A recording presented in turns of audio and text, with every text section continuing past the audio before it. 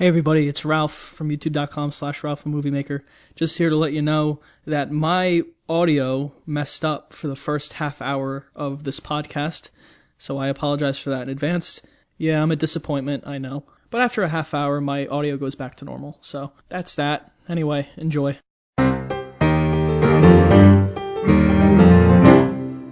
Let's all get Stuckmanized. Let's get Stuckmanized. And Chris? Get Stuckmanized. Yay! Nice. Yay, he said it. Yeah. All right, 3, 2, 1. What's up, everybody? Actually, wait, here's the intro. So, guys, we did it. We reached 250,000 subscribers, 250,000 subscribers, and still growing. The fact that we reached this number in such a short amount of time is just phenomenal. I'm just amazed. Thank you all so much. That's a really shitty copy pasta. I have no idea is the problem. But, like, I'm on these... So if I want to say pyrocynical. Yeah, right? So It's gotta be I him. don't know if he's the one that actually said it or not, or if he's just memeing someone else that said it. But for people that I watch and or am friends with, I don't watch a lot of other content these days because I'm so busy with shit like my album, but I subscribe to their subreddits, and that's just the pyrocynical subreddit is just so weird. It's just such a strange place. And so I saw that meme a lot, and I couldn't think of anything else in a short amount of time, so I just did that. Hey, everybody, we're Sardonicast. I'm Adam from Your Movie Sucks. I'm Ralph from youtube.com/Ralph the Movie Maker. And I'm Alex from I Hate Everything. And we got a special guest. Hey, it's the second time I've done this. Hey! Woo! So you're in the... I feel good about that. You're in the world record book now for... I feel good about that. For the first time that a guest has appeared for a second time on Sardonicast. Guinness... The first, second Write time. it down. Well, it is the first time that someone's appeared for a second time. Yeah, damn straight. I don't know what that says about me, but I'm willing to embrace whatever it is. It says we love you. Congrats, dude. Oh, Ah. well, I love you too. Ah. Thanks. How was your week? It was good, man. I have been so insanely fucking busy editing like these Halloween special videos shit. I've been doing. I've been doing like these 15 to 30 minute multi-angle discussion videos about different horror films, and I've been doing that for the past week, and I've put one out almost every day. Plus, I've somehow balanced college, and I honestly don't know how. I really don't know how. I've been burning the candle at both ends. Fuck it, I threw the candle in the fireplace. I don't even know what's happening right now. Well, Good for you, man. I mean, if it's working towards a goal and it's not going to be forever, It is. You can see the light at the end of the tunnel. I feel good about it. Yeah, it'll be worth it. I feel good about it. I feel like I was sitting down with my buddy John Flickinger the other day. We have a podcast on our Patreon, and he kind of psychoanalyzed me. He was like, "Dude, I think you're a workaholic, and I think you have a problem, and I think you need to do nothing for like the entire month of November." And I was like, "Dude, I think you're fucking right, man. Vacation." I'm over here dying with with the schedule I've given myself. I know. But that sounds kind of boring, taking a month off. It does. Okay. You know, that's like, my eventually, problem. after like a week, you get sick of it. That's my problem. All right, I wanna yeah. do something. Yeah. After a couple days, man. I don't know if I could ever take a whole month days, off. I get sick of it. I feel like at that point, Yeah, I'm just too connected. at that point, I would be I like feel like I quitting become or a something. drug addict or something. You know? Like, what do you do with yourself for a month? You just have like no work. Right? I don't know, and that's the problem do with drugs, YouTube. And that's it. Yes. You might find me in a dumpster, like in a cardboard box. I don't know. You should just religiously study the primitive technology YouTube channel and then live in the woods for a month and make really cool shit, and you'll come out a hardened individual. Yeah, I'll be one of those. I'll make a reality show in the woods where I'm naked, and then forget to bring a just camera. Like me eating berries. Yeah, I forget. Oh my god. Yeah, that's a problem with YouTube though. Is if you take a break, it's like people forget about you. Unless you have content lined up. I mean, you can theoretically take a break and then still have content come out. That's just the schedule fear, it, though, right? isn't it? Yeah, I think it depends on how you started. Like if you, like for me, for the past decade, basically, I've been doing at least one video a week, and so that sort of sets a standard And if I were to break that, it'd be like, hey, what the fuck? Where'd you go? Are you okay? Yeah. So like I have to always basically keep doing that. And it's not like I'm complaining. I enjoy what I do. But the past few weeks have been busy as fuck. So what you do is you just imagine what a movie coming out next month is going to be like and make your review based on what you think it'll be. And then if you're right, then you'll look really cool. Yes, here's my pre-planned review of Show Dogs. Yeah. I already know what the movie's going to be like. Or do you? So for those of you who don't know, I edit these podcasts, and while I do that, I'm doing it on my Twitch stream. And for not the last episode, but the one before, I forgot to mention in the last episode, there was a really funny comment that someone sent to me while I was editing. It was from a user named Seamus, and their comment reads, "I had a fever dream a few weeks ago where I was listening to Sardonicast and Ralph killed himself during the podcast. I woke up and thought it was real for about 30 minutes. And what makes this extra funny is for that to be possible, for someone to think that's real, that would mean that you killed yourself in the podcast and I edited it and we published it. That's what makes it really funny. I had to think about that for a second. We gotta do that one day. Yeah. I was like, this is tasteful. I kept it in. I have to die in the podcast. Let's make a pact. Let's make a pact. If any of us die on the show, we have to leave it in. It'll be the last episode, but that's how it ends. We can change the bet from $50 to suicide. Uploaded in memoriam. Yeah. Rest in peace, Out of Ralph. respect. Yeah. Oh well. I also, there was another thing I forgot to mention that someone reminded me of. We got the question the other episode, and I guess I'll let Chris answer this question as well. It was I think the question was something along the lines of what is the best narrative experience in gaming, something along those lines. And I forgot to mention ones that are definitely in my top spots. Soma is probably the best. Yeah, Soma's a good one. That was an insanely well done story. I don't know if you played it. Yeah, I did play it. Man. I haven't. Yeah, I downloaded it off the PlayStation Store. I thought it was pretty awesome. Yeah, definitely play that one, Alex. And it's it could be a good Halloween excuse too, because it's kind of a horror game. Very well done story. And then Undertale is an interesting narrative experience, although I would say Soma doesn't. I've been meaning to play Undertale. Yeah. Oh crap! Play it, man. Yeah, still haven't got around to it. I might play it on Switch. What about you, Chris? Because we all answered this question the other week. Yeah, I'm assuming you guys probably talked about The Last of Us. Yep. That game pretty much floored me. It didn't even feel like a game. It felt like I was experiencing something real. The first Metal Gear Solid, the first time I played the first one, I beat it in like a week, and then I loved it so much, I sat down and I beat it again in a day. Like right after that, I did nothing but play it. It was the summer and I was out of school. Mm-hmm. The first Metal Gear Solid, the third one, the fourth one, those in particular. I listened to your guys' episode for Spider-Man, the newest one, and I know that some of you skipped the cutscenes. Wow, one of us. Yeah. Spider-Man. I skipped on 3 or 4 hours of the game. It's like, oh, fuck this. This story sucks. Like, I'm playing Red Dead now, and the cutscenes are great. So I bought that. I'm gonna play. That's my plan for the first week of November. Okay. Once I finish all these Halloween things, I'm just gonna play Red Dead Redemption 2. Yeah, that's all I've been doing since Friday. You need more than a week, man. Okay. That is one big ass game. Have you touched it yet, Alex? Yeah, I've played hours and hours, and I looked at my progress today, and it was like 30%, and I've been playing it for days.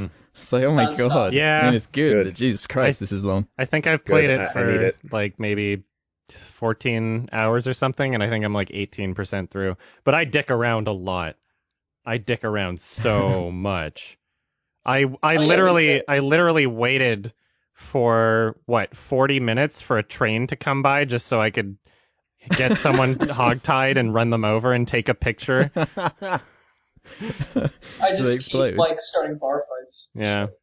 You ever do that? Oh man, like what I'm a little disappointed with the game is that and don't worry, I won't spoil anything, Chris, but in the first game it used to be that if you ran really fast and knocked people over, it wouldn't count towards your, like, it wouldn't count as a crime. It would just be like, oops, sorry. And so you could manipulate characters and push them in the direction you wanted them to go.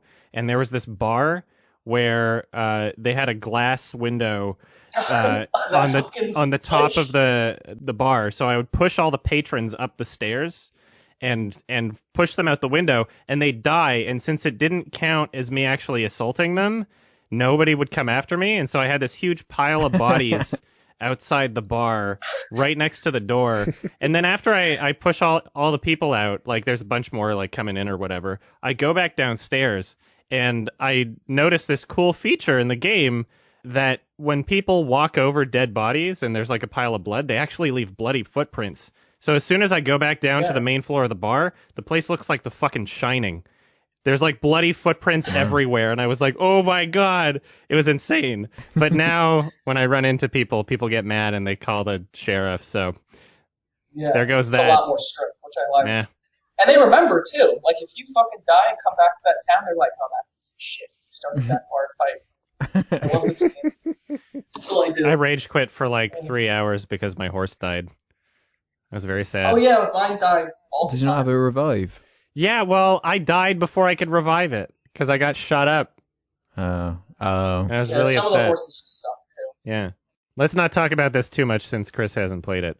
I'm excited to play it, though. I really am. I'm looking forward to it. You played the first one, I'm assuming, right? Yeah, back in the day. I forgot a lot about it, but this is just one I'm really looking forward to. Heavy Rain I loved, too. Heavy Rain was a great narrative, I thought. Yeah, Heavy Rain's good for Beyond Two Souls, I think is a little underrated. Oh. Yeah. I really don't like. I like some of it. Yeah. I make I fun haven't of Beyond. played Detroit Become Human yet. Oh, I know you do. I've seen your Twitter. I know you like to play Life is Strange a lot too. But that's not what you call it. This is true. Life is Strange is more fun than Beyond, to make fun of at least. You know. Yeah. It's much more comical. I actually enjoy the Life is Strange series just because I have a really hilariosity style time playing it. you must enjoy it since you play it so much. Yeah, it's my favorite game. I just love Chloe. She's such a good person. Yeah, How about the Telltale stuff? Ugh. You guys play that? I have some of it. They're going out of business. I think, Good. So. Some of it, yeah. They're out of business already. Yeah. Oh, yeah? They canceled what game were they working on? They were It was working The on Walking launch, Dead. They canceled Somebody else picked up The Walking Walking Dead. Dead, I It wasn't think. even finished. I think somebody else decided to pick it up. Yeah. Yeah, they released 2 episodes or something, and then they're like, we're going out of business, guys. Yeah, they canceled their employees, is what happened. Yeah. Like, oh, man, that sucks, though. I feel that. They need some good stuff. I like that first Walking Dead game. Yeah, I'm trying to remember. I played one of their games. I can't remember what it was now. Wolf Among Us? I like that one. That was their best one, in my opinion. Yeah. They're not really... I mean, they say they're choice games, but nothing you do really matters all that much. I know. No. Spit stories. They're good stories. Yeah. Some of the acting's good. Sometimes I like playing games that don't have like a narrative, that are just like simple gaming experiences, like most retro games. I love new games. I love old games, but sometimes I just need like a Zelda or a Mario to kind of just relax and enjoy myself. Chris, have you played Oddworld Abe's Odyssey? No. I'm trying to get more people to play that game. I've already recommended it to Alex and Ralph. Yeah, it's PS1. You can get it on Steam. You can get it on PC. Yeah. The first 2 Oddworld games are like so great. I have an okay PS1 collection. Yeah. That's not one of the ones. Don't get the HD remake. Don't get the new and tasty. It's a very different. Why not? It's there's a video by, let's see if I'm remembering who made this video. I think it might have been Cadicarus. Let me just check. Oddworld, new and tasty. I don't. Who made this video? Let's see. Somebody talk about something else. He's a good dude. Somebody made it, and it was good. And it explained everything you want to say, but we're not going to know what you want to say. Matthew Matosis made it. Matthew Matosis. Oh, yeah. I'm pretty sure this is the video that I send people when I talk about why I don't like the new one. Because, like, I didn't even... It's one of those things where, like, I was playing the HD... It's not really like an HD... remaster, like they completely remade the game, but they changed so much about it that was like very No. essential to the experience. And when I played through it, I just, kind of got bored after 2 hours, didn't really think about it. And then I watched this video. I'm like, this explains exactly why I was uninvested in a perfect way. Very few HD remakes that change things work. This isn't an HD remake, but Metal Gear Solid was kind of revamped into Metal Gear Solid: The Twin Snakes for GameCube, and they added all these cutscenes and like new animations. And it helps if you don't want to look at blocky PS1 textures, but it did kind of change things and kind of ruin certain elements of it. Mm-hmm. So yeah, I'll play the original. Yeah, not every HD remake is terrible, but there's so many where it's just so sad. Like the Silent Hill HD collection. I prefer them to just change nothing, but just make it HD. Yeah. Like, that's fine. Just make it HD, but change nothing. The Halo Anniversary was actually a really good HD remake, because you could switch back and forth between old and new graphics at the same time. They had it running on like several engines at once, and so the playability wasn't affected at all. So even if they added new textures, they were essentially just, like visual textures. Like you couldn't bump into like new walls if they made a mountain more jagged or something, or like an edge different. It would still play the exact same way as the first game, and I loved that. The Halo 2 one's good too, as well. Mm-hmm. In the MCC. Yeah. I wonder if they're ever going to make a Halo 3 anniversary. It's already been 10 years, hasn't it? I guess so. Yeah, it's been over 10 years. They missed their now. fucking chance. Bro. What are they going to do with that series? What are they going to fucking do? It's fucked, man. No one's excited. I feel like it's too late. Yeah. That PC mod came out, and everybody just started playing that, and the numbers for Halo 5 just dwindled, so everybody was just like, I want to play Halo on PC instead. It's just got an identity crisis, If your franchise just moves away from what it represents, then no one's going to stick around for the new thing. Thanks, Microsoft. They really screwed up. 343 Industries. I feel like trilogies are the best way to do it. Just lock everything down to a trilogy and then say, nope, moving on to a new thing now. Yeah. Like, we'll develop a new series now. I mean... prequels are, they're never that great, are they? Like, for the most part, talking movies, games, anything like that. And the same applies for, games, because it's so much Gears of War 4, well, it's just, sort of a continuation, I guess. More like Gears of Board. And it's more like... yeah, it's just so the line between the creativity and the business side is so heavily in favor of the business name recognition. Yeah, I haven't played Gears of War 4, but all I'm thinking is, to be fair, every single one of them is an incredibly repetitive experience.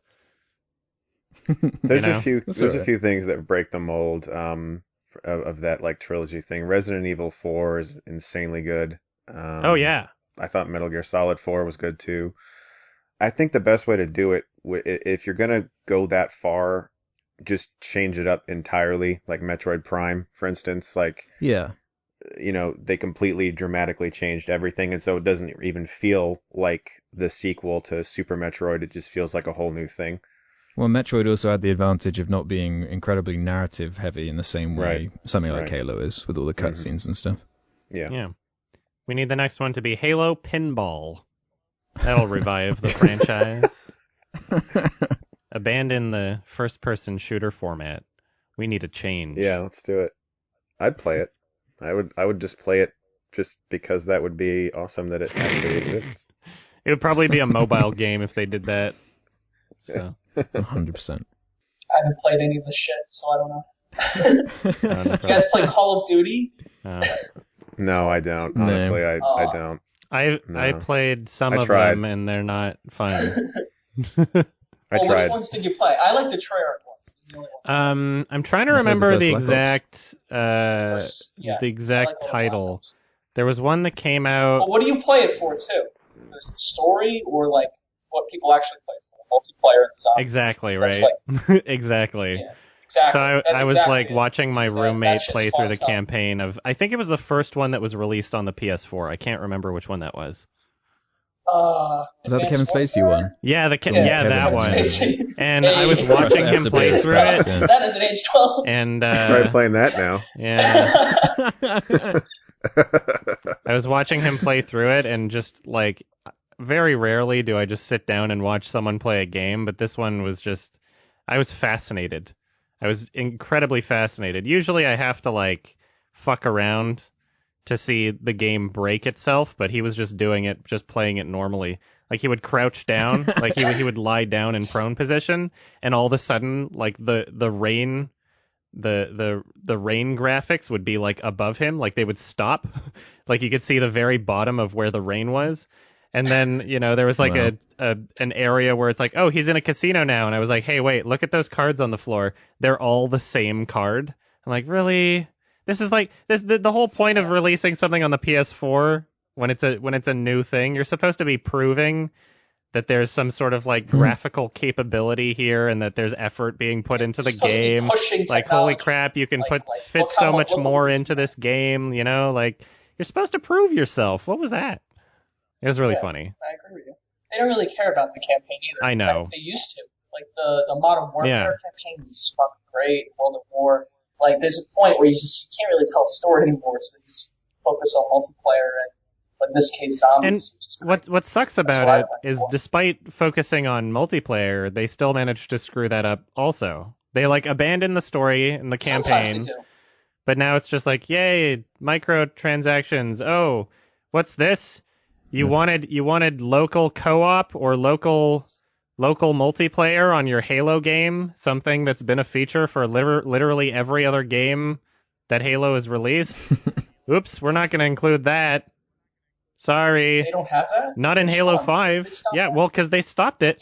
Their excuse was, because we want it to run in 60 frames per second. But in reality, it was probably Microsoft said, hey, we need to sell more Xboxes because PlayStation stole the market from us because our console was so shitty. So let's make it so that if friends want to play with each other, they each need their own Xbone. That was their plan. And now I think they regret it because the game didn't. I mean, nobody fucking plays it now. So like nobody's happy with it. It was literally the first Halo campaign that I just didn't even finish. I think I stopped on like level 2. I was like, I'm not even having fun. Why am I doing this? It's the worst one by far. Like, Jesus Christ. Holy shit, is it bad? So bad. I've never been able to get into the whole like online multiplayer first-person shooter games. I love that, especially if they're super realistic. I love playing the game, but I don't like the online multiplayer. Like that's I always get so pissed off. Like I'll run out. I'll be like, hey, I'm here. I'm gonna play. Oh, I died. Like, and it's it's that over and over and over and over. Right, because you're playing against real people. Real people are a pain in the ass, especially these Call of Duty people, because they like fucking play these games every year nonstop. Yeah. So they're really good, and you're like, fuck. Have you seen that South Park episode where it's just the World of Warcraft players? Yeah. Yeah. And their mom like has to bring like a bowl, and he shits all over her. I love that. And he's like, thanks, Mom. Go away, Mom. Like taquitos, whatever he's eating. Yeah. Yeah, to me, Halo has mostly been about the campaign for me. Like, I love the actual story and playthrough, like the level design, everything about it, the playability. The first Halo game is just my favorite thing in the world. And on top of that, I love the multiplayer too. But I usually don't go for, join a random lobby and play with random people. I usually don't have much fun that way. I usually try to do something like, hey, I'm going to play with friends that I know. Or if I'm, sometimes I'll do a stream. I'll be like, okay, add my gamer tag and just play with people from my stream, which is usually fun. Because, you get a variety of different skill levels and people. And, I just feel like it's more fun. And you get to choose what map you're doing. Whatever happened to that? Why do online games not do that anymore? Where it's like it takes too long. It's first so of all, stupid. They do. Like they give you like 3 options. No. I hate the voting system. I hate it so much. Why do you hate the voting system? Everyone votes which map they want. Yeah, it's dumb. Well, okay. Remember, you might be for. too young for this, but there was a point in time in like original StarCraft and also Halo on PC StarCraft. where you could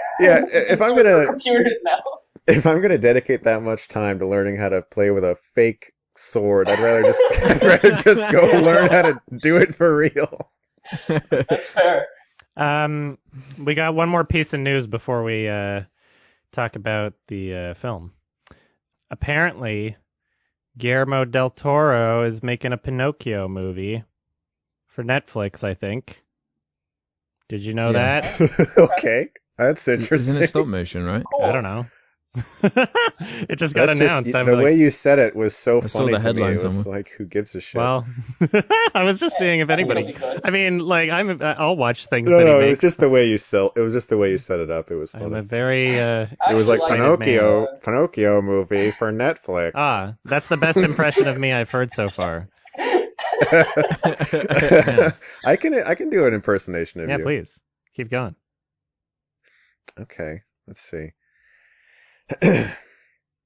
I just saw Mission Impossible Fallout, and it was. But I didn't say that. Oh shit! But a lot of people interpret. Well, maybe I did say that. I said something along those lines. I don't remember actually what you saw. I don't remember what you said actually. I do watch all your videos though, and I love the way you do. Oh, thank you. I appreciate you. Yeah. Say a lot. I'm glad you captured that. Yeah. You should write that on your tombstone, Alex or Adam. Adam, this is going to tell you how much I actually do enjoy your channel. I like when you're sick and you're like, at the beginning of a video, you're like, hey guys, I'm really sick right now. Well, so it just comes out, you know. You make like a really dramatic cough sound. It's funny. It's real. It is real. All right, we're Hi, back. everybody. I have to apologize. I recorded my audio through my headset by accident, and not my microphone. Okay. So the last 30 minutes, I sounded like I was in a toilet. That's why. Okay. Oh, it's not because you live in a toilet. There you go. Well, I do live in a toilet, but usually the microphone is good at least. Okay. He actually was in a toilet. He just didn't want to say. Okay. Talking into a toilet. Yeah, excuses. So do you have any comments about the Pinocchio? I liked Pinocchio as a kid. That'd be cool. The last Pinocchio movie that affected me in any way was the Jonathan Taylor Thomas one, and it was mostly because I was laughing my ass off. Oh yeah. So I just have no interest in Pinocchio. I really don't. Like, I mean, the cartoon or the Disney animation is fine. Del Toro's insanely talented. Mm-hmm. I don't imagine he's going to approach a project and half-ass it. But I mean, like, he did make Pacific Rim, so I don't fucking know. Yeah. It could go either way. I feel like at the very least it'll have some cool puppetry or creature effects or something. You know. Like, is he going to do the donkey TF scene? Because that could be fucked up, you know? Yeah. Like, I don't know what he's going to do there. As a kid. Mm-hmm. Well. Same story again. It's just, he'll make it look good. So you never know. Kids will like it. Whatever. I just can't get excited for this trend of remaking all these classic stories. Like, Disney keeps doing it. Like, everyone's getting hyped for this Lion King remake, and it's like... Are people actually we already hyped had that for movie, it? Everybody? Because I'm not. Oh, yeah. Yeah, you see like the tweets going out about it. No, and I think Disney just puts out like fake tweets and shit. I don't think anyone's actually excited. They bought their Twitter. It's a Russian get Disney to see John bots. Oliver in the new Lion King As movie. has already been thoroughly proven, it is incredibly easy for a company to get something to the front page on Reddit. So, I mean, you never really know what people are actually excited for. Right. It's all rigged. Yeah. They understand the internet is hugely influential in how well a movie does, so they put out fake shit like this all the time. But they make money, though. These films, they make tons of money. Yeah, it works. It works. Yeah. I imagine there are some genuine people excited for it. Yeah. Like, they're not all Russian bots, like, you know. No. There are people excited for the new Lion King, but you're right. There's definitely campaigns of fakeness. I follow some of it. I'm a bit of a conspiracy theorist sometimes. Me too. Something that fascinates me is the companies that put out that fake buzz, and then the people that fall for it, and it's so obvious. Like, the accounts are like the person's name hyphen and then a billion numbers, and you're like, how is anyone not seeing how obvious this is? Like, it's clearly a plant. Yeah, they do that all the time.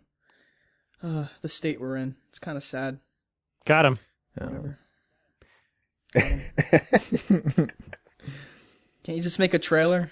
Adam, I want to thank you for something really quick off topic. I listened to one of the episodes. You had a cold a few weeks back. Yes. And you mentioned you were drinking Gatorade because electrolytes are good for your cold. Mm-hmm. Oh. So I got a cold really bad like a month ago, and it went away. But then just last week, I started getting another one, and I was like, fuck no, I can't have this again. So I went out and I thought, Adam drank some Gatorade. I'm going to go get some Gatorade. So I got this big-ass thing of lemon lime Gatorade, and I drank it all, and it went away. Nice. So thank you, Adam. No problem. This episode's sponsored by Gatorade. Thank you, Adam. It works. Yes. It works extra well if you wash it down with some Jenkem, our second sponsor. Yeah. Nice. I would say just, hydration is important. Zinc is good for your immune system. Garlic is really good for your immune system, and vitamin C. just all those things. Have you ever drank apple cider vinegar? No. It's horrid. It's the worst tasting thing ever. But it will like completely destroy the mucus that's in your throat. Oh, weird. And it's really? If I have a cold and I know I have to film a video and my voice is like, shot to shit, I will chug. You can't take more than a few gulps of it. You have to put it in water and dilute it. It's that bad. Like you will cry and like snot will come out of your nose. It's that disgusting. But it'll like let you film. Like it'll let you record. So if you ever have to do that, that's like my last resort, and it works. It's a handy tip. Yeah, that's awesome. See what Chris Stuckmann does for you guys? Yeah, I mean, you don't appreciate it. You got to listen. Ungrateful bastards. I know my shit. I don't know what we're talking about. We went from Pinocchio to apple cider vinegar. This is fine. I think we don't need to talk more about Pinocchio. We kind of need to move along here. Good. So there was a film recommended last episode by me, and it's from my favorite director, and we're going to talk about it, and we're going to spoil the shit out of it. So if you haven't seen The Piano Teacher, original French title La Pianiste, directed by Michael Haneke, or as English people call him, Michael Haneke, then go check it out because it's a fantastic movie and you should see it. So what did everybody think of the movie? Let's start with you, Chris. I find this movie frustrating, but not in a bad way. Like, I've seen films that I think I appreciate very much that frustrate me, but it's the type of frustration that makes me want to look into the production, read like endless interviews from the filmmaker. And I particularly love his movies. He's one of my favorite filmmakers as well. Cache, whatever it is. Cache, right? That's one of my favorite films. That was the first film of his that I ever saw, and it floored me. It absolutely floored me. I thought it was genius, and I've watched it multiple times since, and every time I do, I pick up on something. And so I knew going in this was not going to be like, a movie that I would eat popcorn while watching. It wasn't going to be an easy grab. No, yeah, that's right. I was prepared going in for that, but this is one of his that I had not seen, and the more I think about it, the more I really do appreciate it. There's a few things I thought could have been better, but I'll let other people talk. What about you boys?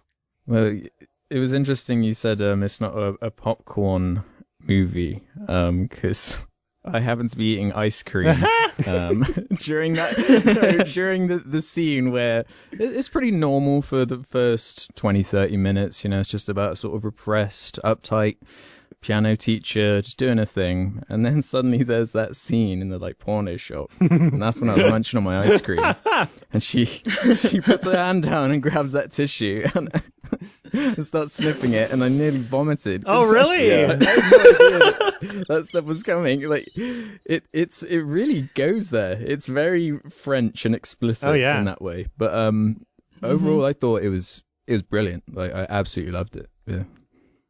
Yeah, it was pretty great. Michael Haneke's made a lot of great movies, and I don't know if this is one of his best ones for me anyway, but whenever you watch one of his movies, you get the sense that he doesn't make something unless he really has something to say, and every movie feels like a perfectly made masterpiece, So you guys talk. I don't know. You guys kind of said everything I wanted to say. It's fucking great. What I liked about it, and kind of what I started to pick up towards the end, was it seemed like he was exploring the boundary between femininity and masculinity, and particularly through Erica, the lead, because she has both. She seems like at times she wants to be in the dominant position in this relationship that develops, and then other times she wants to be submissive, and it's almost like she can't make up her mind. And the film kind of denies you the reactions that you expect from people. There's scenes that cut right at like an integral moment, and it kind of follows that rule of come into a scene late and leave early. When she comes home really late that one night and her mom slaps her, she's like, "Your father died this afternoon," and it just cuts. You have no idea what her reaction is. You never hear about it again, and it's almost like it's aggressively against all mainstream ways of telling a story, in that it wants the audience to be almost like the voyeurs and forces you to, make up your own interpretation of everything, which is what he does in all of his films. Yeah. He forces you to think. I also think that, in terms of its presentation, this director, like, part of the reason why I love him so much is he's able to show a lot with a little. And, even if that's not necessarily mentioned again, everything we sort of see affecting this character shows up in how she reacts and how she falls apart, and all these incredible subtleties in her performance. Why am I blanking on her name? She's an amazing actress. What is her name? Isabelle Huppert. Yeah. Huppert, yeah. Yeah, she's insanely good in the movie. This is one of the best performances of the decade, at least, honestly. Oh yeah, she's insane. Yeah. She's fantastic. Fearless, really. I mean, fearless actress. She does shit in this movie that, like, most actors, they'd read the script and not even try. But I mean, like, there's like a 3 or 4 minute unbroken rape scene without a cut, and just the fact that both of those actors really are able to go to that place. And I actually, do you think that there's two different ways that I looked at that scene? It felt very violating for her, but partially for him, as well, which is definitely the more unpopular way to look at the scene. Obviously, most people will view that scene and view it as a rape scene, and that technically is what's happening. But he's also there attempting to do everything that was on her list. Yeah, in a way, for sure. And so I'm curious, like, are they both sort of victims in that scene? It could be interpreted in that way, but I feel like at that point in the film, I mean, like, he definitely raped her, but at the same time, it's like, okay, it's unclear. I think the intent is that she's not being gratified in any way from this, that it is not like what she was expecting. The way I read it was from her quest for love. She clarifies to him that she waited for him, right? And he was her first, right? Or something along those lines. So to me, it seemed like one of those kind of fantastical fetishes that you might imagine as being like, yeah, that's what I like. But then in reality, it might be a different story. Oh, yeah. So that's what that scene kind of was to me. It could be, but there's a few lines in that scene that confuse me if that was the intent. Because on first viewing, it absolutely seems very one-sided. But there's a part where he hits her and she says, "Not on my face or my hands."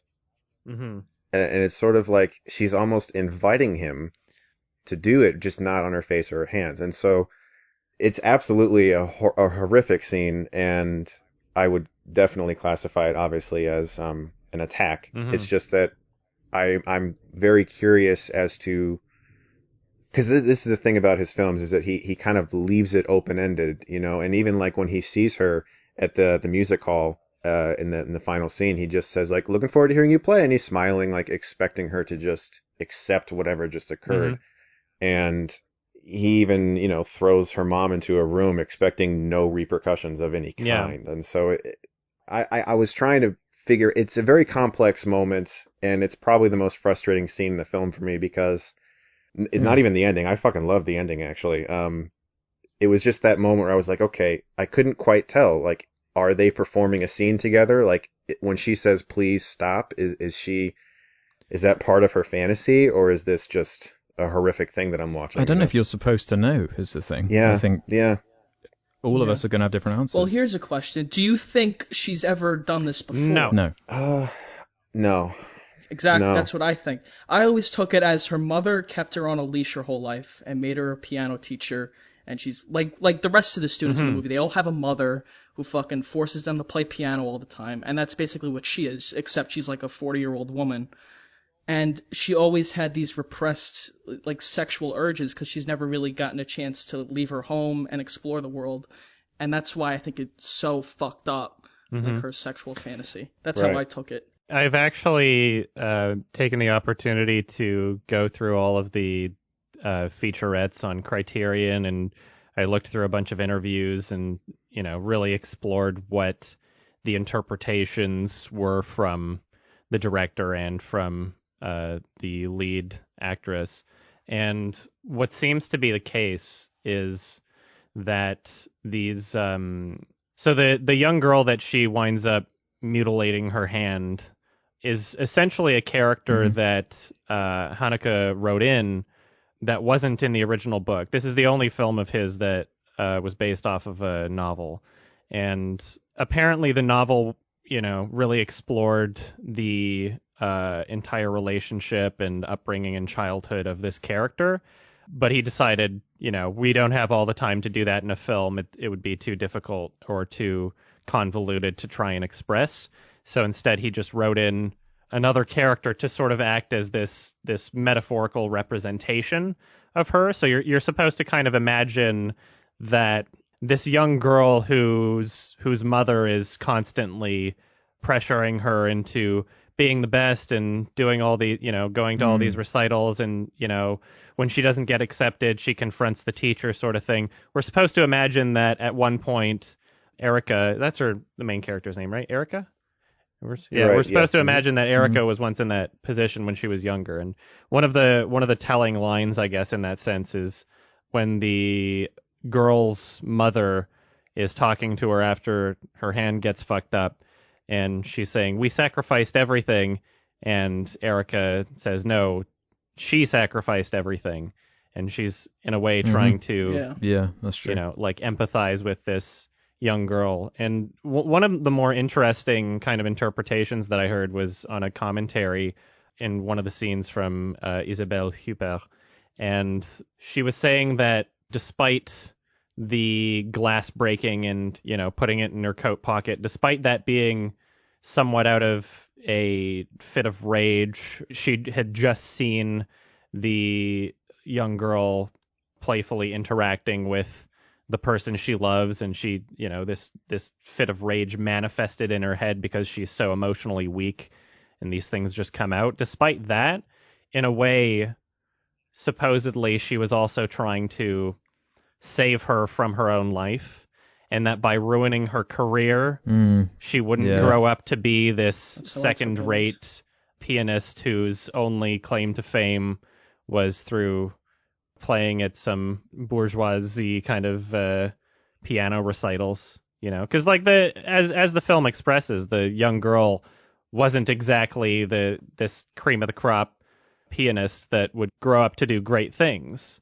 The main character knew that. Yeah. And so in a way, she was kind of, saving her from this path that she is on herself at the age of 40.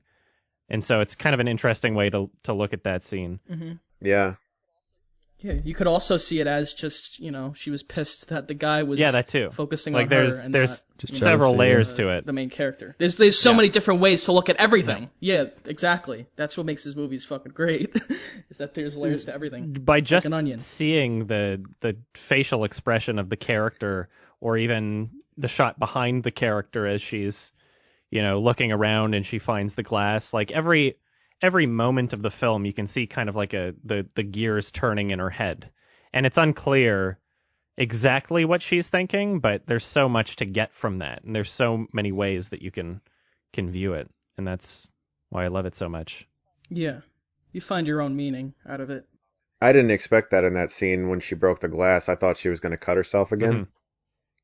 I thought she was going to find a bathroom and cut herself again. I did not expect her to do that, but you really just kind of sold me on that moment, because it was very confusing to me at first, but that's a great way to look at it. Yeah, it is. I have to give credit to Isabelle for that one, because that was something that I kind of came to realize after just watching through all the featurettes on the Criterion Blu-ray. Okay.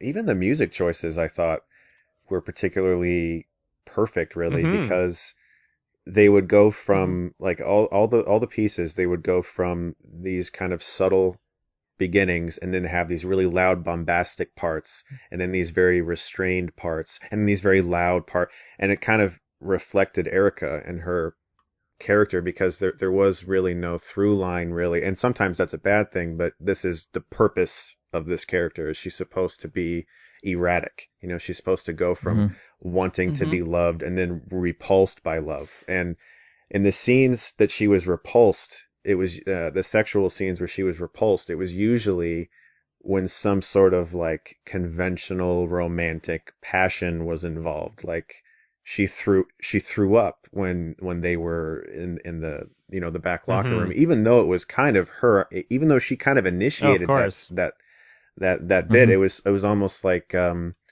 she was trying to be someone she wasn't for him for a moment, and then she just couldn't do it. It was just too much for her. That was that scene was a 7-minute long sequence shot, by the way. It's difficult to pick up on, but it's literally all in one take long for that. Takes and it's just, like that. Yeah, it was. There's so it's so subtle. Much technical work going on in the film that you don't even notice. There's so many cool tricks that he's doing. You see the characters the entire time, but at some point she's got to drink the fake vomit, and even in the scene where she's cutting herself in the bathtub, apparently there was a stagehand that you can't even see giving her a blood tube and then sneaking it away, but you can't see shit. I even knowing that and watching the scene again, I'm I still don't even understand how he did that, because there was no digital effect work there. It was literally just all this magic trick that this crazy perfectionist director is showing us, and I love that. I love his style because it's so it's not show off. It's matter of fact. It's just very precise and perfect. Yeah, matter of fact. I like the use of. You said the use of music is great. I love that the movie doesn't actually have a score. He never does that. He does a lot also. That's one of his restrictions. No, because he thinks it's manipulative. I read an interview with him where he said that he feels that musical scores essentially are only used to cover up flaws in a film. Yeah, I've got the quote right here if you're interested. I wrote that down. There you go. Mm-hmm. Yeah, I don't necessarily agree, but... In an interview with The Guardian, he says, "The choice of music was one of the most enjoyable parts of making the film, but I have too much respect for music to simply throw it in my films, which is why music rarely comes up in them. Usually music is used to hide a film's problems. Here, music becomes a part of the film itself." And speaking personally, if I'm going to make a movie, I'm going to put music in it. And also, on top of that, I write music, so that's an aspect of the film that I would love. But I do agree with him for sure that music is essentially just used as a band-aid in so many situations. Not to say that no films should have music in them, but far too often do we see a film score being used to try and imply an emotion that is perhaps not even really being expressed by the film itself, where it just feels manipulative. Yeah, you don't even know what you're supposed to be feeling sometimes, and so the movie needs to explain manipulative usage of music, and especially big budget Hollywood films, but films everywhere do that, and I agree with him completely. And I feel like that's an incredibly respectful and intelligent restriction to set for one's own work, and I love that he does that. I think it's really cool. I just wanted to mention his use of wide shots too, because something I love that he does is he will just hold the camera on a large group of people and just show you them, and you get if you want to see this character's reaction, you can look at him, and then you can look over to the mother. I love that about him. He doesn't feel the need to just show close up on her, close up on her, close up on this and this, and you're smart. You can just show a frame and fucking figure out what you want to see and what you want to get out of it. I love that about him. And part of that is there's no such thing as a goofy extra in one of his films. Every single person that's in frame, they feel like a real person. Excellent. He very clearly spends time with each of these actors and makes sure that they have something to do and that they're doing it properly and that they look natural and realistic. You know, like that shot in Amour, where it's literally you see the entire packed theater. Zoom in on any one of those people. They're all doing a good performance. There's no such thing as a goofy-looking extra in one of his films. He's such a perfectionist. Yeah, the extras in most movies are just like, you got two people and they stand in the background. Yeah. They're holding champagne. And that's it. That's the, like, people were, like, walking Pretending around. To sweep Kids the road. were, like, walking around, and then they walk to a group, and they talk to the group and walk away. Yeah. But, like, everyone in this was, like you said, Adam, it feels like a real fucking person just walking around and doing their own business. I think the film works because it's anchored around this character study of this just fucked up. It's just so messed up, like, the whole story of it, and that's what makes it fascinating. Like I said at the beginning, she starts off as this, you know, almost, I don't want to say by the books because it's not that by the book, but we've seen characters like that before, the uptight, you know, kind of woman like that, the teacher role, that kind of thing. But as it continues, as you learn more about her and it gets more and more fucked up, it just becomes more and more interesting. And it's not just the performance, it's the way every single element of it is so deliberate, so well thought out. The editing, the camera work, everything around it feeds into this central character, and the way she feels and how conflicted she is, and how one thing I really loved about her performance were not just the moments of weakness where she breaks down, like in that horrible scene where she just snaps and like makes out with her mother on the bed. I thought that was one of the most disturbing scenes in the whole film, but the moments of quiet where just subtle little things in her body language that I want to say are relatively rare on this kind of depth of performance, because like you just notice little things, like she's just shoving in these little quirks and details that it's just, she just took it to another level. Like she truly did just become this character, and it makes it so unique. And without her, I feel like she just anchors the whole film. And it makes it so special. And Haneke actually agrees because he literally said he would not make this film without Isabelle Huppert. So yeah, he must have known. Yeah, he considers her like the best European actress. Yeah, they clearly trust each other. They have a great work relationship. This was supposed to be his first movie. He wanted to direct this. It was supposed to be his first like feature film.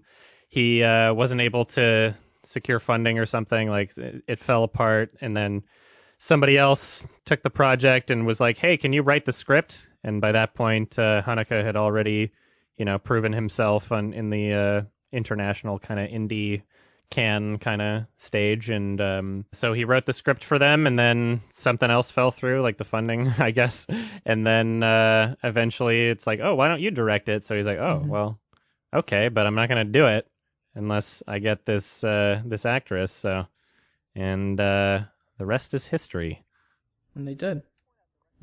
Oh yeah. Let's point out the rest of the acting's great too. I think her mother was great. The what's the name of the guy? I forget the guy's name. Yeah, everybody's fucking fantastic. What's the male lead? He reminded me of Draco Malfoy from Harry Potter. Oh, that's funny. Yeah. He did for me too. Yeah. No, he was great though.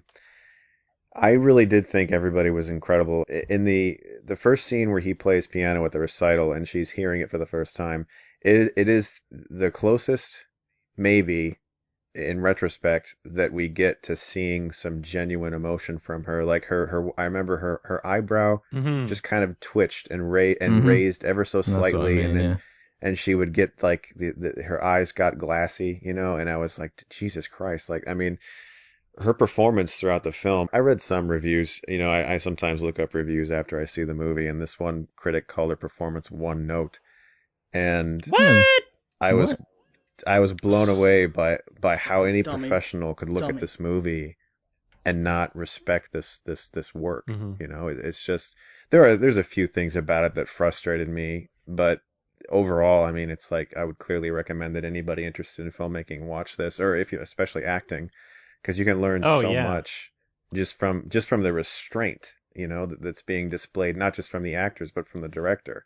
Because there's sequences that he just lets stay, as you already said, he lets stay in one unbroken take for so long. There's a few times where I felt like they could have cut away or done things a little faster, but that's just, minor little editing things. Like when she's going down into the coat room to look for something that she can break, and she kind of sits like on, I don't know what she's sitting on, but she sits in frame for like a good 30 seconds and just kind of looks around.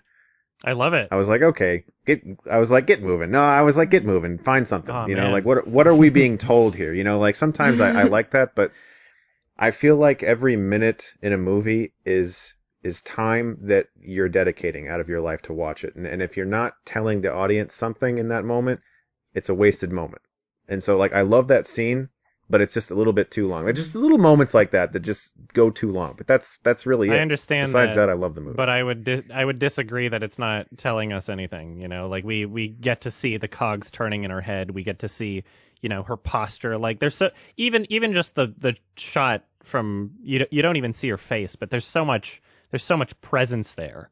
You can see everything in the performance that she's going through. Like she has such a thorough understanding of this character, and even when you can't see her face, it's like the performance is still outstanding somehow. I'm grasping at straws here, like I'm looking for things to nitpick about, because I don't want to just say like, oh, it's perfect, I loved everything about it. Like there's little things that bug me while I watched it, but like there's a lot of little things that bug me. Oh yeah. Some of the ADR didn't look good. Did you guys notice that? I had that noted down. I was like, what the fuck? Ask you guys. It's weird seeing like a Michael Haneke movie and something like that happens. Because I expect like perfection from him. I looked up why that was. He actually talks about it on the special features for the Criterion Blu-ray, because the movie was shot in Austria. Oh, okay. And he is so insistent on which actors are going to play which roles, and so just a couple of the characters for a couple of the shots were actually reading their lines in another language because they didn't speak French, like because they're Austrian German actors. And I find that a really goofy kind of reasoning for that. I'm like, it's one of those things where I'm like, really? But at the same time, it's like, okay, you're a picky man. I get it. And he expressed even in the featurette, he's like, yeah, it wasn't always perfect, and I wasn't happy with it, but I needed this actor to play this character, sort of thing. So the reason why some of it looks weird is because it's literally not it's very even odd. the same dialogue. Yeah. Yeah, the lip movements don't. Yeah. Language. Yeah. It looked dubbed. It looked like a Godzilla movie or something. There's a couple of those shots where you're like, what that the happens, fuck? and it is a very odd choice. But I'm assuming he's learned from it in some way. I've never seen anything like that in any of his films after that point. So, but either way, I mean, no. Oh yeah, it's definitely nothing crazy. Yeah, it's like my version was distracting. broken. Especially it's like I can watch someone of his caliber, like, The Good, the Bad, and the Ugly, which was insanely dubbed. But I still love it. Like. But they also had no sound equipment back then to film in the fucking desert. Also, so like I if you don't understand speak French, you're just you're reading subtitles, and sometimes I didn't notice that the dubbing was a problem because I was reading, But like then I would look up and be like, their mouths aren't. Yeah, so it was just that is a very odd choice, especially for someone who's such a perfectionist. It's so strange. But that should seem weird. About it. If he was going to make that choice, I guess that's the best it could go. Yeah. I mean, that's the worst thing about the movie. Like I said, we're grasping at straws. Like the rest of it's excellent. And it's really insignificant towards the overall film. I love the depth in this character. I love how she explores the character. And even in that, you were saying that, the first time we see this emotion from her is when she's listening to the male lead at doing his audition for her class. And the way she describes the scene is, something that I feel is very interesting. She's saying that, she's falling in love with him, but at the same time she's annoyed that she's falling in love. She's curious. She's apprehensive about his intentions, and basically a kind of thorough way to understand her character or give more context to her character and the decisions she makes throughout the film is that she's someone that has longed for true love her entire life to such an extent and been so repressed, especially by her mother, that she places this kind of unattainable idea in her head of what true love is. And, you know, she has all of her weird masochistic fetishes and all of these crazy things about her that are just an extension of her own repression. But at the same time, what she's apprehensive about in this character and the reason why she tries to shove him away at first and doesn't trust him is because her assumption about him is that he's someone who's only interested in seduction, but she doesn't consider that to be true love. And so that's part of why she initially decides to change the rules and tries to be more dominant, because she doesn't want him to seduce her. He doesn't want him to be able to be seductive and be this, you know, like, oh yeah, I'm only in it to just seduce you. Like, she wants the true love aspect out of him, and that winds up manifesting in her giving him this note and just being like, this is everything about me. There's no secrets. This is everything about who I am. And what she's really trying to get out of that is true love, which is bizarre to think about in a way that this is how this is manifested in this character. But that seems to be, you know, from the best that I can gather, the intentions of what the character is supposed to be. She's weirdly childlike. Oh, yeah. In a way. You know, she's so fragile. Yeah, that's kind of what makes it so disturbing. Yeah, she's so disturbed.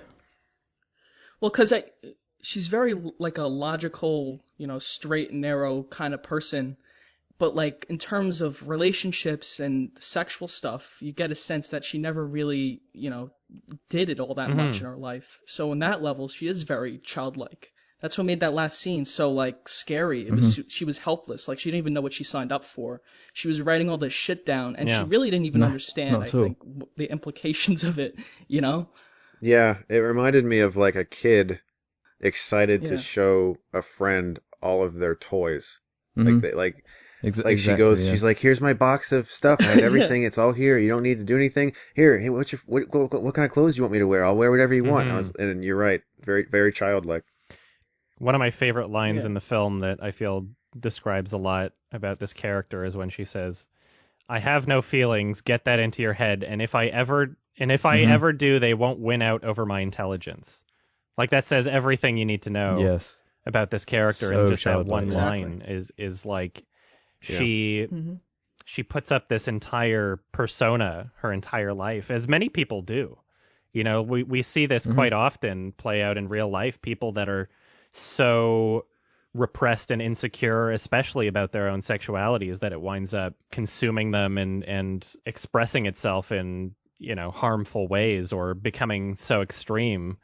Like we see that, you know, every once in a while there'll be a news story about like Mr. Family Values Christian was fucking lady boys at a truck stop. You know, like it's one of those things where it's like you can just imagine that this type of person exists in real life, and especially in the way that it's presented. Definitely. Like there's so many people where it's like you would never imagine the kind of things that they're into or the kind of struggles that they're dealing with at home. You know, we only get a glimpse of everyone's life at any given moment, and you know, relating that back to Synecdoche, New York, I guess we only see a window into people's lives, and we don't really see the whole thing. And so you don't really know what any person is experiencing, or how they were brought up, or what their upbringing was, and what has transformed them into this person, or who they really are at any given moment. And I love that this film really explores that. I love that it doesn't glamorize it, you know, it's not like exploitative or anything. It doesn't. I was glad about that. Yeah. It's a very genuine, but still disturbing, and still, in some ways graphic, but yeah, very, very tasteful and a very tasteful, honest and accurate portrayal of sexuality, even if it's something totally bizarre and totally unconventional and, in many ways harmful. It is the antithesis to 50 Shades of Grey. Oh, yeah. Yes. That's a good way to put it, I guess. It's like, you look at 50 Shades of Grey and how popular that was with people, and, the books sold all these copies. There's a trilogy of shit movies, and it's like you just want to tell the people who like it, you're like, hey, watch The Piano Teacher. That's what it's really like. Mm-hmm. Mm-hmm. None of this like glamorized MTV pop song bullshit. Like it's presented as it's not like the film is vindicating her, nor is it necessarily condoning her, and it's not saying it's awful. It's basically just observing. Mm-hmm. It's just observing these moments and asking us to say or feel what we feel about it. Like we can condemn her, we can feel sympathy for her, and that's something I love about his movies is that he just basically, a lot of his films are very voyeuristic, especially Cash or Cachet or whatever, especially that film, which is very much so about voyeurism. And he just wants you to look at something and have a reaction to it, and he seems very pleased when he experiences the reactions. It's really impossible to just brush her off as like, oh, she's a pervert or oh, she's a bad person, because there's so much depth to her character, and especially, the glimpses that we get of her life at home and her relationship with her mother, and every single snippet that we get where she's doing something that's not in her professional life, and you learn so much more about this person, and you learn about how fragile and wounded they are. Mm-hmm. Well, as far as the mother was concerned, she was still a kid. Like I love the scene where her and the boyfriend go into the apartment and they go to her room, and the mother's like, "What is he doing here? It's the middle of the night." It's like a bunch of fucking teenagers. Like teenagers do that. When She's an adult has a relationship, they like go in and they have dinner with the mother or whatever.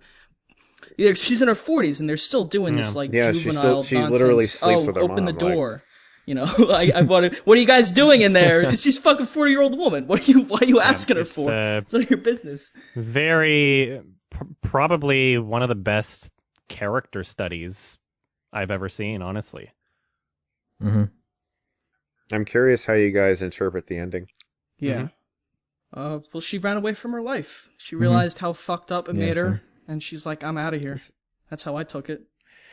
Well, I'm confused about the act of publicly cutting. This is the first time she's ever done that in a place where she could be seen. Mm-hmm. And she chose to do it clearly in advance, or she might have had a different plan. Like she's waiting in the shadows. She's got the purse. We saw her put the knife in there way before she ever left. So she's got a plan. And then she sees him, and then she starts walking to him, and she's walking with conviction, almost like she's going to do something. Like I was pretty sure she was going to slit his throat or something. And same. And then someone comes up to her and sort of breaks her out of that and speaks to her a little bit and allows him to enter the music hall. And then she's like, fuck it. And she does it to herself and leaves. So I'm curious, like we've already said, we basically just see the wheels turning in her head. We don't necessarily know exactly what she's planning. We just kind of get little inklings of what she might be planning. And I feel like she went there to kill him and then decided, I hate him so much, I'm cutting myself, and like you guys said, walked away from her life. But it's just very fascinating to me that a film that honestly did frustrate me while watching it, like just as I've continued to think about it, I was like, I really do appreciate it, and I started to like it a lot more. There are films like this where they do frustrate me, but it's a good frustration. Like, I watched your review of Halloween, Adam, and I felt similar about it. It was a very, very, very frustrating movie that I did not like, and that was a different type of frustration. That was like a movie where I saw all the things they should have done, but they didn't do it, and it pissed me off. This movie frustrated me, but it was like it was supposed to. You know, like it's supposed to get under your skin. It's supposed to show you things that you don't like looking at. And I don't know, I really love that about the movie. Yeah, that's a very Hanukkah kind of staple. Is he wants art to Funny be games. challenging in some way. He wants to have people experience something that makes them think about it or gives them a real experience. Which is funny because he seems so lighthearted in interviews. Oh yeah, yeah. Like he just seems so like a friendly man, nice old man. Yeah, and then you watch his movies and you're like, dude, you're fucked up, man. Yeah, but he's always got a point. That's what makes like the fucked up stuff worth it. Yeah. Like I feel like a Lars von Trier or something like that. He just does shit to disturb the audience or whatever. I completely but like agree. he's always I mean, this movie is almost like a cautionary tale. Like don't chase this life of don't live with your mother or whatever, or you're gonna be this miserable person. He does it for a reason. It's not just miserable, Or at least sleep in a different fucking bed. Yeah. Yeah. For God's sakes, sleep in a different bed. Yeah, I feel like the ending, like it's something that I guess we can never really fully understand what her initial intentions were. From the way that Isabelle Huppert describes it, she's essentially saying as though, she at least had the intentions of confronting him once she saw him. And at that moment, and again, this is from the perspective of the actor, this isn't my original interpretation. At that moment, she sees him with, these like two bimbos, and the way he's so, cold and dismissive and cocky kind of reaffirms her initial concerns, her initial assumptions about him. Like, yes, this is just some asshole who was only interested in seducing me and, not interested in real love. And at that moment, he kind of, just with a glance, basically just breaks up with her. And it's unclear what her intentions were grabbing the knife at the beginning. But in that moment, and she has this really powerful grimace on her face. I love that she reacts to it before she stabs the knife in. Like it's so beautiful and so well done. And obviously they filmed a lot of takes for that. She actually stabbed a blood bag. She was wearing a chainmail shirt underneath. So that wasn't CG or anything. That was she's just stabbed herself in a blood bag, which is really cool. And in that sense, it was, I guess, supposed to be interpreted as a suicide attempt. And even through that, she manages to fail. And in that moment after stabbing herself, she is, she walks out and she's left in a much worse place than where she started in the film, which I just find that's a miserable really way to look at it. Well, I love movies that do that. I love movies that don't have Adam, a happy ending. You like those depressing shit, Adam. You do. I know you do, man. The last movie, what was the last? We watched Mommy. That movie was fucking depressing, man. Yeah. Like you love that shit. You eat it up. What's that miserable movie you want us to watch? You said it was like the saddest movie ever. Dear Zachary? Dear Zachary, yeah, you keep talking. Yeah. You gotta see Dear Zachary. I might recommend it at some point. I'm like, oh god, I don't want to be fucking depressed though. It's funny. I was talking to my wife, and she was like, "What movie are you watching?" And I was like, "It's The Piano Teacher." And she was like, "You want me to watch it with you?" And I was like, "Trust me, don't." Like I knew for a fact, like that just because I knew because you recommended it, I was like, "This is gonna make her depressed today." And I was like, "Just don't do it. Just go read upstairs." Adam, can you recommend like a Will Ferrell movie one day? Yeah. Step Brothers. Yeah. Kicking and Screaming or Semi-Pro or something like that. Step Brothers. Yeah, Step Brothers. Boo. Fucking Zoolander. morons. Zoolander. That's Ben Stiller. Yeah, but Will Ferrell. Yeah, he is in it. Oh, he is? Yeah. Oh, yeah, he's the bad guy, right, or something? He's Mugatu. Yeah, that was one of his better Will characters. Ferrell, really funny. Will Ferrell's in the Lego movie. Spoilers. He is. That's true. He's good in Lego movie. Yeah. He's good in some I things. fucking love the first Zoolander. I do not care. Mm-hmm. No? Yeah, I love. I love that movie. This is something that I guess we haven't mentioned yet, but they were actually playing the piano in this film. Like the male lead had never played piano before. He had no lessons of any kind, and he actually learned those parts. Oh. And outside of filming, so like on top of the hours he was already filming during the shoot, he was practicing an additional 4 hours a day. And they just moved the actual the scenes where he was playing to like the end of the shoot so he could practice enough to get to that point. Whereas Isabelle, she practiced piano for a good amount of time when she was a kid, didn't touch it for a while, and then started back up again just for this film. And there's very subtle kind of things you can notice, like, okay, she's not a real piano teacher because of the way she holds her pinky sort of thing. But as for the notation and, just the presence of seeing the entire actor's body as they're playing the piece instead of just like, oh, cut to a hand double sort of thing. Like, that's just so cool, and you rarely see movies do that. I love how real it feels. Yeah, they did the same thing like in Ray, where Jamie Foxx, he would play piano. He played piano really well, and they would pan from his hands to his face. And I always hate in movies where you can tell that it's clearly a hand double, and I love that about the film is that, and like I don't know about the pinky thing, like that didn't distract me. Like I don't know anything like that. I just thought she was doing amazing. Most people wouldn't notice. I know. You'd have to be basically that character to understand, or like someone in that field. Yeah, I'm not gonna go into the details, but anybody who's like taken piano, piano lessons, that's like one of the first things you learn. But well, you can totally tell. Like even if you aren't some musician, you can tell that like, okay, they were actually playing the piano. That's not like some she's just tapping her hands around or whatever. It looks real. It looks real. I really loved the environment of tension with all these students and like the competitive nature. And, like there's a scene that literally just opens up with a girl crying after she auditioned and like snot running down her nose.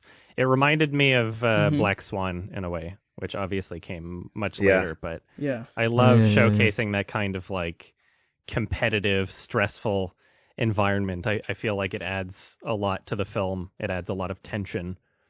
Yeah, I felt genuinely sorry for the young girl who gets her hand mangled. Felt really bad for her, and just like, I don't know if it's because I've never taken piano lessons, but when I was a kid, I was involved in like a lot of like community stuff like that, and it was always like a lot of pressure. Like you have to do this, you have to do that, and you always have to deliver.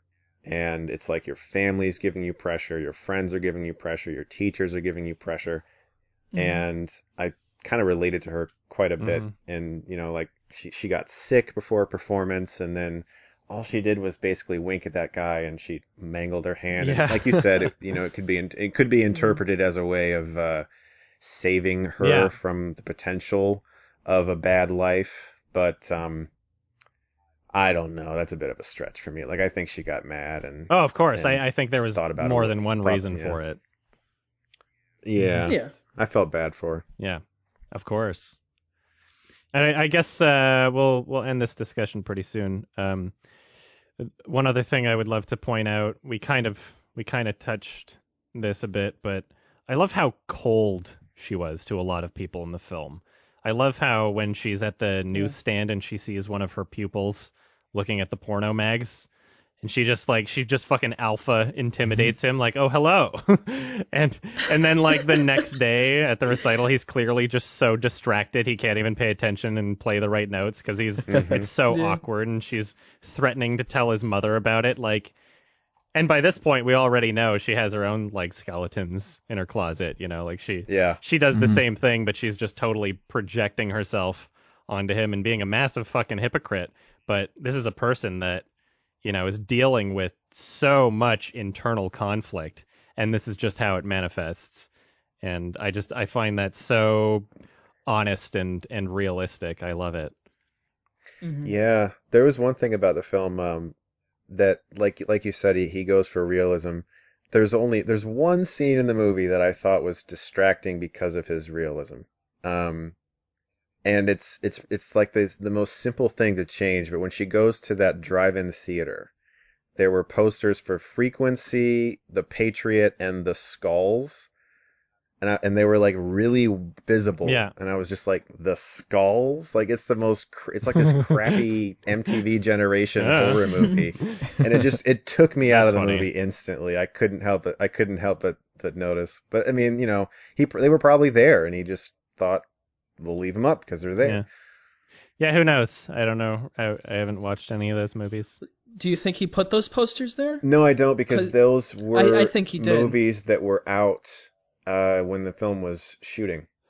Oh, yeah? Yeah. I just always take him as a guy who, like, you know, I'm everything pretty in the sure frame is purposeful. I think all three of those movies were 2000 movies. Okay. I remember one scene, I forgot exactly what it was, but, like, everyone had black clothing on. Like, they were, like, 100 extras, and they all had black clothing on, which made me go, like, okay, so he clearly intended this, which makes me go, all right, so everything in this movie visually has some meaning to it. I think if he wanted to put the posters there, then like the movie that was playing would have been one of those films, but it was like clearly a different film than like it wasn't The Patriot with Mel Gibson, like it wasn't the No, it was like some fucking black and white movie. Yeah. They were probably just there. Which is cool, but it just kind of took me out of the movie. All right. All right, so what do you guys think of this movie overall? What would you give it out of 10? I'll wait. I could have asked for one of you directly. Hey guys! I love it when that happens. didn't want to interrupt I love anybody. it when that happens. Yeah, fuck it, I'll go. I'll go. Okay. A piece of music, like the music in the film, it's very layered, technical, thoughtful. Every element of it is masterful in the way it's structured. I loved all the techniques they used, the acting. Only tiny little nitpicks, like the one thing that kind of bugged me was why that horrific sort of rape scene at the end, why the mother didn't call any authorities or something. To me, that was quite strange to me. That was kind of it, though. That was the only moment that pulled me out of it. I do have to say, this film's a real pain in the ass to get in the UK. I feel like I'm always saying this, but the only version I could find was a standard definition, like, rental. Shit. So I had to watch it in, like, this crappy, like, reduced thing on my 4K TV. I watched it on Amazon Prime. Do you Me too. Oh, really? Do you not have that? I had to buy it off Amazon, but it was maximum, standard definition. I'd have to get a US import to even watch the Blu-ray. So I mean, like, you can't even access like the streaming. What's on the UK Amazon Prime is a different selection. It's just like Netflix. Right. Like if it's on yours, it's not necessarily. Yeah, mine. you're right. I'm stupid. Sorry. Yeah, I mean, it's an amazing character study. As Adam said earlier, probably one of the best I've ever seen. You don't see performances like this very often. This nuance, this many layers to it. I'd give it a 4.5 or 5. Nice. Stars. I think it's brilliant. It's not my favorite movie of his, but it is a very difficult film. As I said already, frustrating, but not in a way that bothered me. It was intriguing, actually, how difficult I found the movie, and it made me want to look into the production. It made me want to read about it. It made me want to look up interviews and like you did, Adam, watch documentaries and featurettes and stuff. I think that I mentioned a couple of my nitpicks. I agree. She should have called somebody. Like if I was the mother, I would have been busting down the door, and she kind of just gave up and didn't even say anything for like 5 straight minutes. And I'm like, your daughter's being raped. Like, why aren't you doing anything? But besides that, just minor stuff. Like, I didn't 100% buy the incestual scene. I don't know if it's just because she's aroused by things that are considered taboo or because she is just that fucked in the head. But I feel like just saying that she's crazy is sort of an easy way out. So that was one of the more frustrating scenes. But performances, direction, like you said, Ralph, lack of musical score, really impressive. And the pieces that he chose just elevated everything considerably. I give it an A. Nice. Everything you guys said, great movie. I want to see it again till I rate it a 5 out of 5. And I don't think it's as good as his other stuff. that you've seen. Some of it, but it's still great. So, yeah, that I've seen. Like White Ribbon and fucking Cachet are like god level. And this is like really, really, really good. So like 4 out of 5 or 8 out of 10. 9 out of 10, I'll say. Yep, I love the film. Obviously, I've said everything I want to say about it. I will kind of, I guess, respond with my own interpretation of I guess the issues that you guys just mentioned. Like we didn't really see if they had any kind of conversation after the assault of, you know, perhaps the main character telling her mother not to contact the authorities, or perhaps the mother knowing, you know, that she had this recital in the morning the next day that could have played into her motivations there, but I guess, you know, that was kind of unclear. And as for, you know, the scene where she assaults her mother on the bed, that was literally like fresh after she got rejected by her love interest, and that fell through. And I guess the intention there is, you know, it's kind of supposed to be like she's just driven to this desperation and becomes this kind of animal, you know, when she's so desperate for love that she just, you know, tries to get it out of whatever's right next to her, you know, and she's so incredibly emotionally frustrated and, you know, all that. So I don't think it was just like she was crazy. There's layers to it, and for sure a normal person wouldn't do that. But this is a very complicated, very troubled character. And it was, you know, that was a scene that was in the novel as well. Haneke is like, yeah, I didn't write that. But, you know, obviously he had added his own flair to it. I love this movie. Definitely one of my favorite character studies ever. One of my favorite Haneke films. I'm giving it 10 out of 10. I love it very much. And I guess it's time for questions. And since Ralph, you have to leave soon, you can decide which one the last question is. Okay, cool. Thank you. Alex got it picked out. I have plenty of questions that were submitted over on the Sardonicast Reddit. Ralph normally leaves a nice thread at the top where you can leave your own questions that we might answer if they're any good. Our first one for this episode comes from Bouncy Ball Studios, who says, how long do you think you can go without watching a movie/TV show or playing a video game? Wow. How long could you do it? Maybe like a week. Shit. I mean, I watch at least I watch a movie a day. God. Depends what I'm being offered. See, if it's like a competition or some shit, I don't know. But then it's like, at what point do I just say, like, this isn't worth it? I have no idea. I honestly do watch a movie a day, and I feel like I don't know if you guys have like going to bed routines, but one of my routines is that I just like I put on a movie or something, and then I start getting tired. I'm like, all right, I'll turn it off, and I go to bed. Like it's part of my routine. Like I really have no idea how. I mean, really? Yeah, I usually watch one movie a day, like you, at night. I don't fall asleep during it. Right. I watch it and then I go to bed after. Same. Yeah. But I'm thinking like times in my life where I've either gone on vacation. It's or, easy not to. You know, I've done something where I'm not involved with movies or like video games a week at all. maybe. Yeah. And I think I could go a week. I was gonna say I think we could all go at least. We all say a week or so. There'd be a point where like, all right, I want to fucking see something. I mean, that's all of culture right there. Video games, movies, and TV. Like without that, like what do you have to culture yourself with? Books? I could go the rest of my life, but only if I got horrifically blinded in some freak accident. Then I could go the rest of my life without watching anything. Yeah. I just listen to music. Yeah. I just listen to audio plays then, or music. Yeah. All right, next question. Jello Jake asks, what's a movie you guys have watched so ridiculously much you can quote to a T? Theirs would be Kung Pao. Oh wow, that's a fucking random one. Yeah, I remember seeing that shit in the theater. Oh man, Kung Pao would be one of them for me. Man. Yeah. The Lion King would be one of them for me. There was a point in time where I memorized like Rat Race. That's like a bit of a guilty pleasure now. It has one of the most obnoxious opening credits. The opening credits are like, they make me vomit now, but that was my favorite fucking thing when I was younger. And I still think the movie's pretty funny.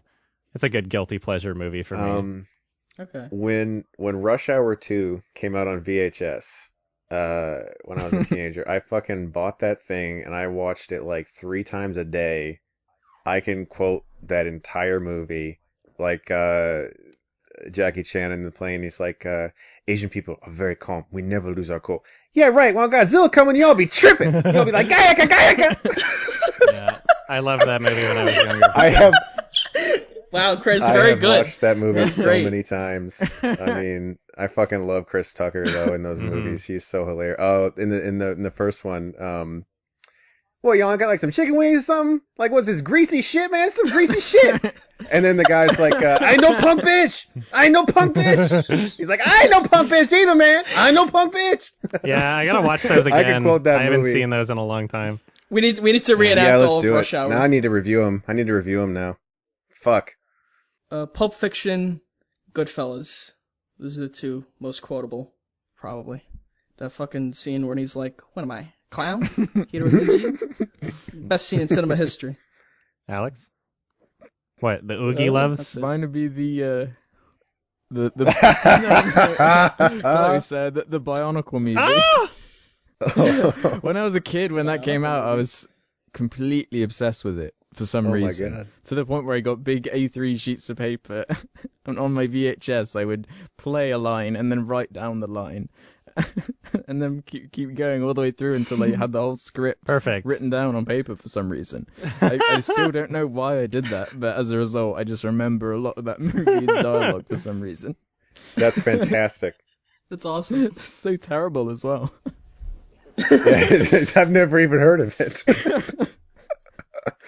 Do we have time for another? Anyway. Sneak another. This one should be a short one. Tate D.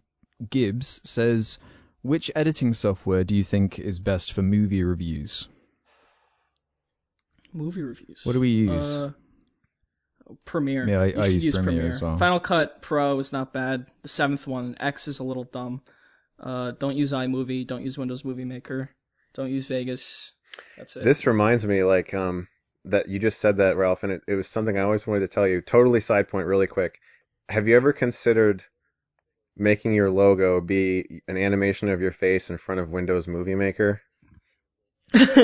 Yeah, I've considered because it. Because Ralph, the movie maker? Who hasn't considered it? Yeah, okay. Yeah. Sorry, that was random. No. It wasn't random at all. People have suggested that. Okay, good. Okay, cool. Ralph, the Windows Movie Maker, Windows the Movie Maker, whatever the fuck. That's fucking great. I started, like, the first program I ever used when I was 14 years old, 16 years ago. My God, what the fuck? Was iMovie, and that's how I started. Like, this first program I learned. I progressed on to Final Cut Pro. I've done Adobe. I have to do Adobe now.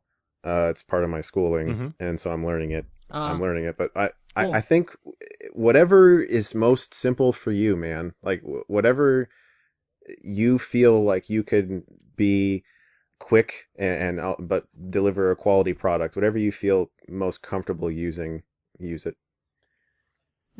And that's Premiere and Final Cut. But like iMovie and Windows Movie Maker, they're things limited. are so slow. Yeah, they suck.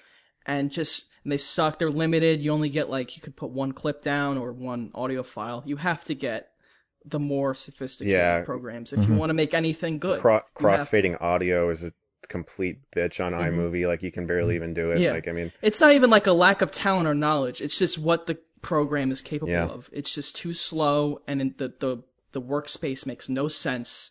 You fucking, like, the timeline is like, it's like paragraphs, or like it's written like a document where, like, the clip would go and then stop and it would continue on the next line. It's like, what the fuck is that? Who would edit a movie like that?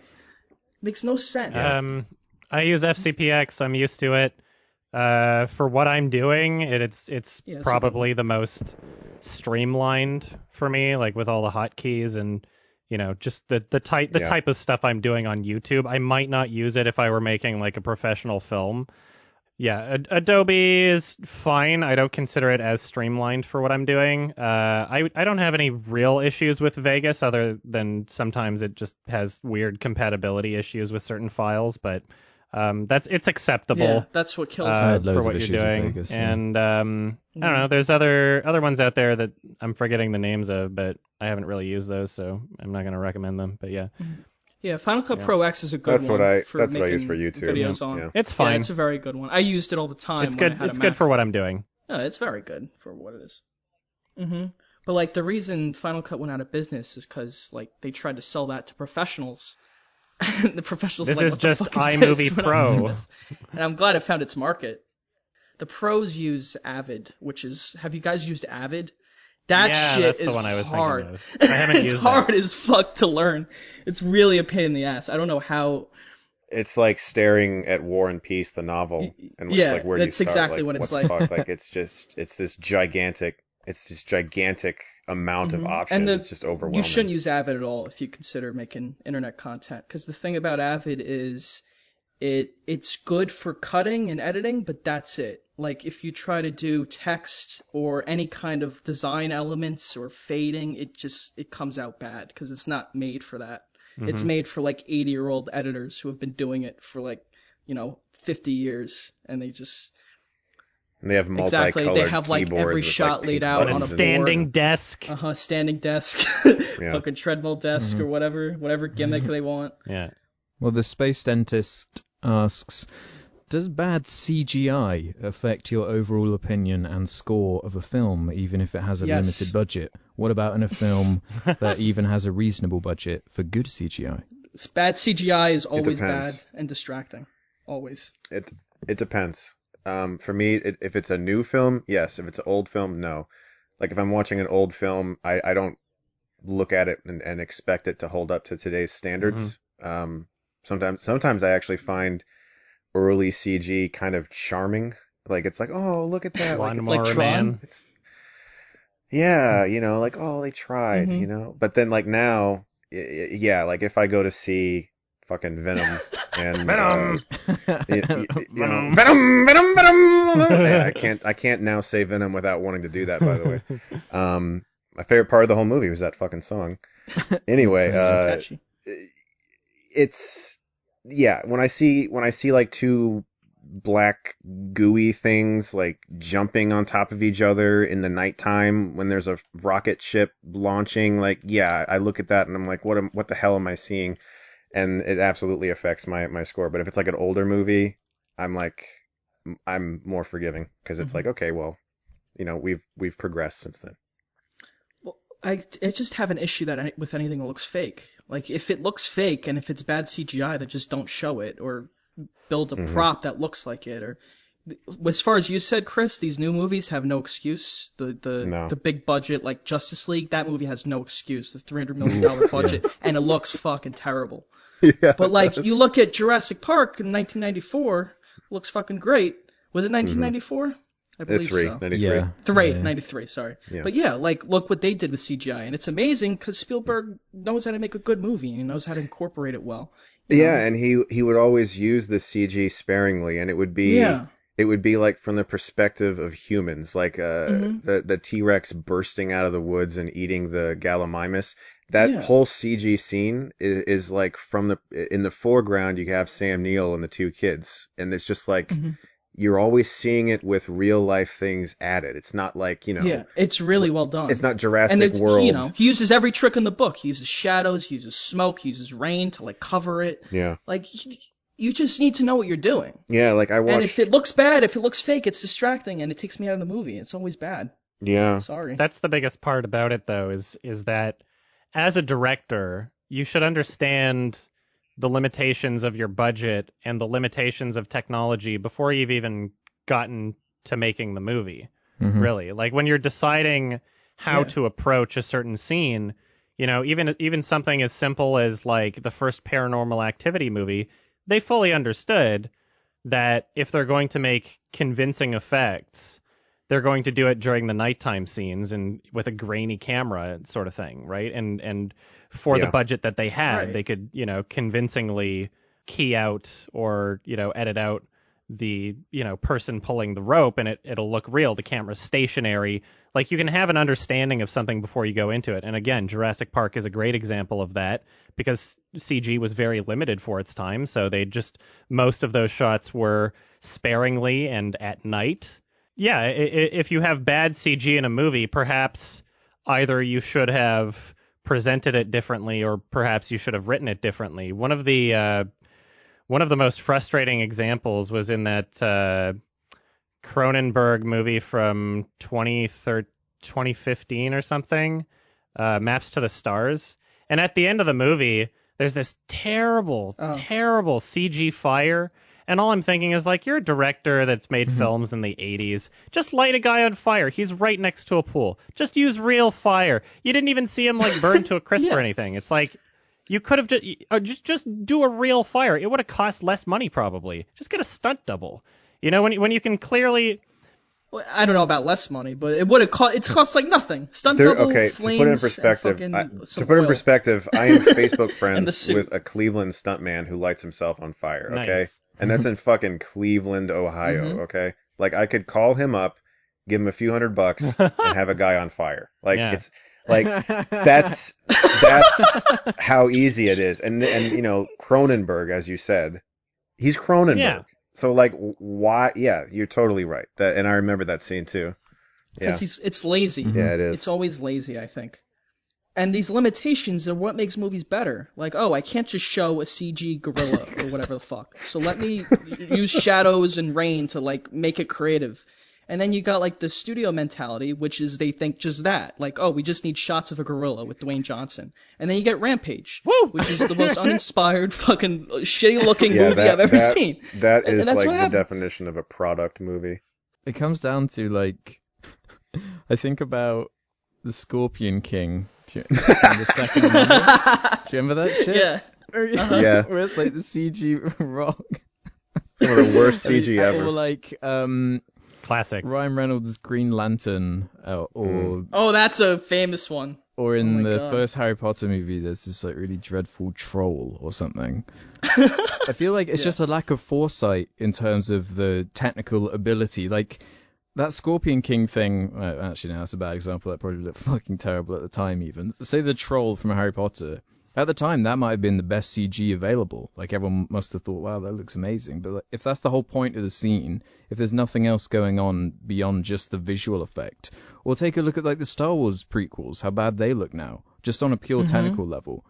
I think it is just kind of like a laziness, cockiness almost to this technology, like putting the technology before everything else. And, yeah, I think it's always distracting and always bad.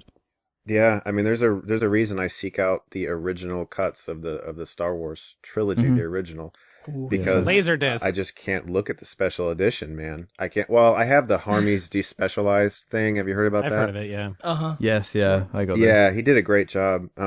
But, like, I can't look at the special editions, like in Return of the Jedi or the fucking Sarlacc pit with, like, the duck head coming out. And I'm like, it's just so fucking bad, man. They would just remember when, like, these CGI bisons would just walk in front of the frame? Just cover It's like, why did they add that at all? That adds nothing to the movie. It's like what Alex said. It was like a cockiness. Like, look what we can do. And then it's even weird for something like a recent film like Black Panther, where in that last act there's that dreadful in terms of visual like effects quality fight scene. I mean, with all the money, all the prowess that Marvel has, that's the most creative, like, expensive thing you could do. I mean, that's going to age dreadfully in like. You're right. I remember it aged dreadfully a week later. The movie came out. It aged as I watched it. Like, in my review for that, I was like, the scene where T'Challa and Michael B. Jordan, I forget his name, they're falling, and they're falling down, and I was like, this looks like Spider-Man 3, like Peter Parker and Venom falling through the sky, like spraying webs at each other for like this long, unbroken CGI Tobey Maguire face. Like, it was just so distracting. Yeah, it's like, how do you expect me to care when it looks that bad? When I'm that detached from reality, I feel like I'm watching a video game. One of the worst finales in an otherwise good movie that I've seen is that Black Panther. It was like the whole movie felt fairly different from the pack in regards Yeah. to the other Marvel, and then all of a sudden they're in a CGI train world, and I'm like, come on, like, what's happening right now? Yeah, it was dumb. All right, I guess that's it. Want to do one more? If you want, I want to make sure that after you're done recording, you have enough time to send me the file. Yeah, we should wrap it up. Okay. Who wants to introduce the movie recommendation? Oh, it's my turn. That's right. It's you, Ralph. Let me pull up the info real quick. So my movie, it's kind of a horror movie. I'd say it's more on like the psychological horror. Like I don't know if I'd even call it a horror movie. It's a movie called Don't Look Now from 1973. Interesting. Great choice, man. Yes. So great choice, man. It's a little horrific. Cool. It's it's interesting. Yeah, especially the sex scene. Don't say anything. It's a little misleading. I won't say anything. Don't worry. Okay, it's on my watch list already. Hope you guys enjoy it. Cool. Good. Don't look now. Enjoy it. I won't look now. Am I going to be able to find it? Oh. You should. I hope so. It's pretty famous. I hope you are able to find it. All right. Well, thank you everybody for listening to this episode of Sardonicast. If you want to join in for the film discussion next episode, make sure to watch the film beforehand because we're going to spoil it. If you want to support the show or get the episodes early, $2 a month, sardonicast.com. Sign up for the premium. You'll get it. You'll get the episodes when they're edited before they're released publicly. Also, patreon.com/sardonicast will do the same thing. Thank you very much, our guest Chris Stuckmann. We got Stuckmanized real good. We got. I'm happy to hear it. Adequately man. I'm really happy to hear that. No, thank you. Thank you very much. I genuinely. No bullshit. Do love talking to you guys. You guys are really fun. We love you Chris. too. We like talking to you too. Thank you, Chris. All right. Thank you, everybody. Bye-bye. Bye. Bye. Bye. Bye. Bye.